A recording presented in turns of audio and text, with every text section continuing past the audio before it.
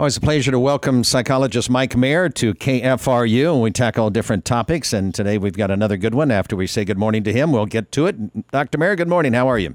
Good morning, David. Doing well. Hope you are too, and the listeners are too. Let's talk about reasons. What are the reasons that we do the things we do? How did this one come about? This one came about when I'm talking to clients. I would ask the question, what was the reason you chose to do this behavior or respond in this manner? And, of course, many responded that they had not thought of why they chose this particular response over another. And, you know, that's a common response because we don't always think of why we are doing things. I have some people that have told me their response was an automatic way of behaving or thinking. For example, I always choose this way to go to wherever, or I have always felt this way about whatever it is that you feel about. I've always liked this type of music. I've always had my dinner meal at this time. I can go on and on. I've always disliked alcohol or fish or chocolate. I don't know about chocolate, but yeah, that's people. Yeah. And I've always disliked to exercise.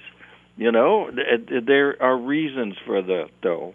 And what many people will say is that they have always done things a certain way, but many are not sure, again, why they chose this way. Some will say, that's just the way I am. And that's their response for why they chose a certain way. And then there are some known or unknown reasons why we behave and think the way we do. This is kind of common sense, but it's something we so often forget. A huge portion of the reason we act and believe the way we do comes from our parents' genetics, but more obviously from our conscious or unconscious observing our parents' ways of behaving and thinking. Wow, it's so powerful. Yes, we do act and behave in ways similar to our parents, and we learn about how couples respond to each other from our parents. We learn how to love from our parents, how they loved us. We often take our parents' style of resolving conflict or their style of arguing. We learn beliefs about religion, politics, food preferences, lifestyles, spending habits, interest in sports, music, or art, the importance of education from observing and living with our parents. Sounds frustrating, but to some, our parents were awesome, and so we have some awesome things. So it's not, but the reasons don't always have to be negative. They can be positive, too, which I think is something to keep in mind. Mm-hmm. Now, the exceptions come from our direct resistance to the ways of acting and beliefs our parents hoped we would follow in their lives.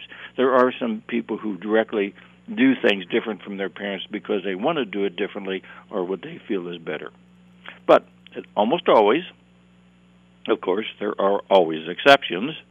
Couples in couple therapy, when arguing or not liking a belief or behavior of their partner or spouse, that belief or behavior had roots in the partner's or spouse's parents. I've seen that so often, and it's just something to be aware of.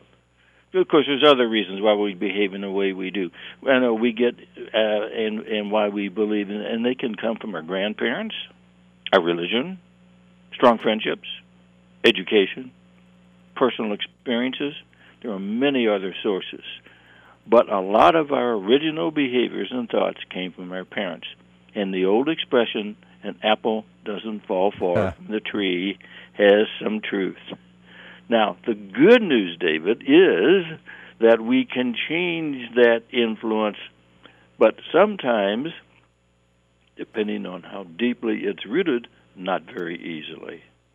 But if we are to change behaviors, it helps to know the origin and reason why we chose this behavior or belief over another.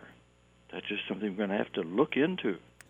Yeah. An example would be why we don't believe in ourselves.